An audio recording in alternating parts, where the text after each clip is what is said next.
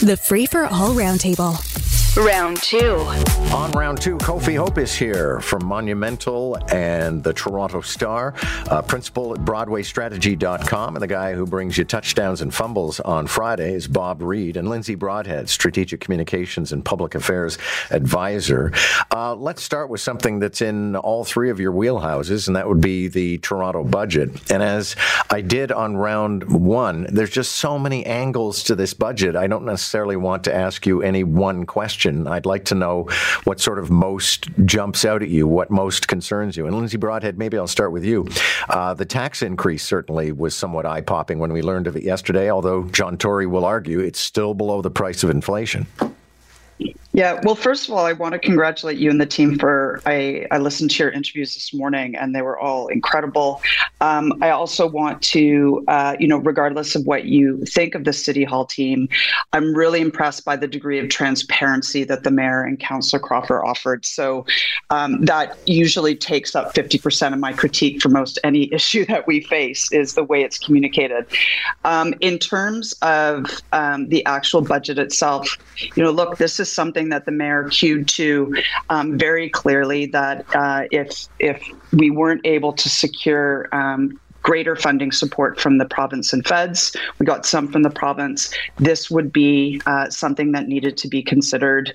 It's not a good thing, but the fact is our city, our country in general, is we're spending more than we're making.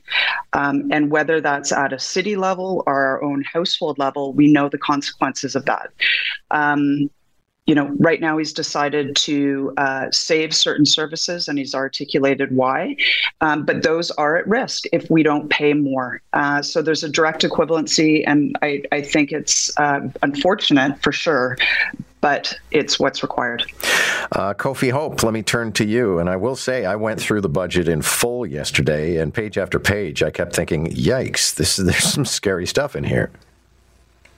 Yeah, John. But I'll also pick up the tax piece because I think that's at the heart of it, right? We've kept property taxes comparatively to the 905 to other jurisdictions really low for a long time. And we're having to kind of pay the price around that. And, the Star, which I write for, lots of articles over the winter about service levels and how low they are and the need to bring in more revenue. And I think it's not just, progressive papers talking about it. Even myself, I did work specifically in low-income neighborhoods across Toronto talking to people. People are worried about services, about the maintenance of their facilities, about garbage cleaning, about, mice in their community centers. And the thing is, if we want the things that we need as a big global city, as a city that just meets people's basic everyday needs, we need the revenue. And this budget, the scary part is, we haven't accounted for Bill 23, where we'll be lowering development charges on some new developments that will be happening around affordability. I think Mayor Tory said that could have like a $200 million consequence. Yeah. And if that doesn't get covered, there's going to be even more costs that are there. And so, this is just the beginning, unfortunately, where we have to figure out how do we bring in the revenue to have the city we want? Because honestly, I think after all of these years, there's not a ton that can really be cut. Well, and that's interesting, Bob Reid. Again, I'll let you take this in any direction. But I was mentioning earlier in the show that I think there's a tremendous disconnect between what people expect from their governments and how much they want to pay for it. And so I guess they'd say in Quebec, c'est la facture. Here's the bill. Well, or as we say in English, 'twas ever thus. I mean, that's the constant taffy pull that goes on all the time between the demands of the public and then the reaction of the public when the bills come due. Look, I'm not happy about seeing taxes go up. Nobody ever is, and every politician at every level understands that.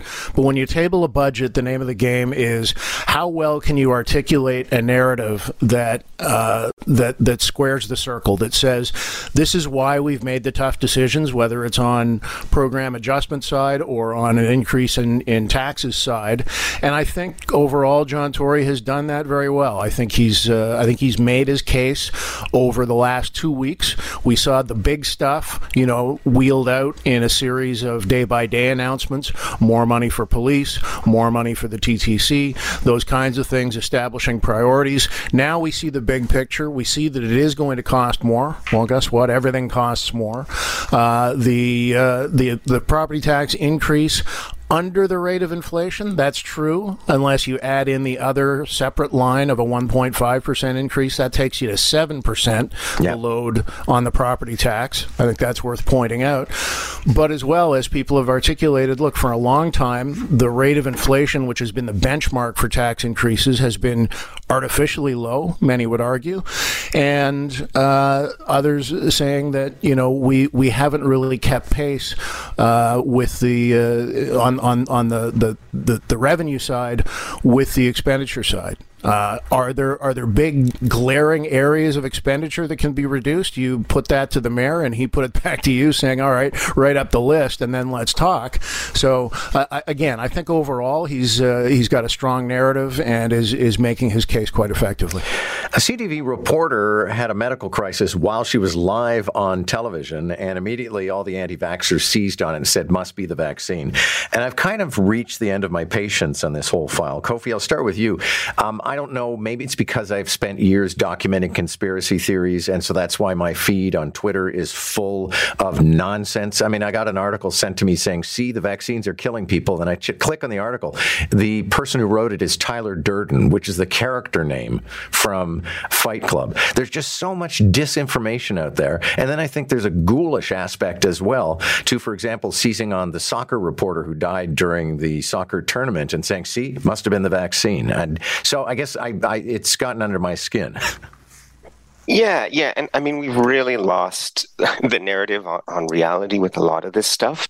And I think, we have to try as much as we can to follow the evidence. And, I was on your show throughout the pandemic, supporting lockdowns because the evidence at the time said that was the best thing to do. In retrospect, I'm not saying lockdowns were bad, but we probably could have done it differently. We've learned that. But the evidence around the vaccines is still overwhelming that it was the right thing to do. It saved millions of lives. No medical treatment is perfect, but the high level of vaccination in Canada is the reason we had so many fewer deaths than the US and other parts of the world. That's, the evidence is so clear there. But for other folks, it doesn't matter, right? This has gone beyond an evidence fact-based thing. This is almost kind of like a religious or a deep values-based argument. And, I worry for our society because how do we have a conversation when on some of these basic scientific pieces, those are the divides? I'm not sure either, John, what we do, but I think the reality is there for anyone who has the courage to actually look at it and change their mind based on what's really happened.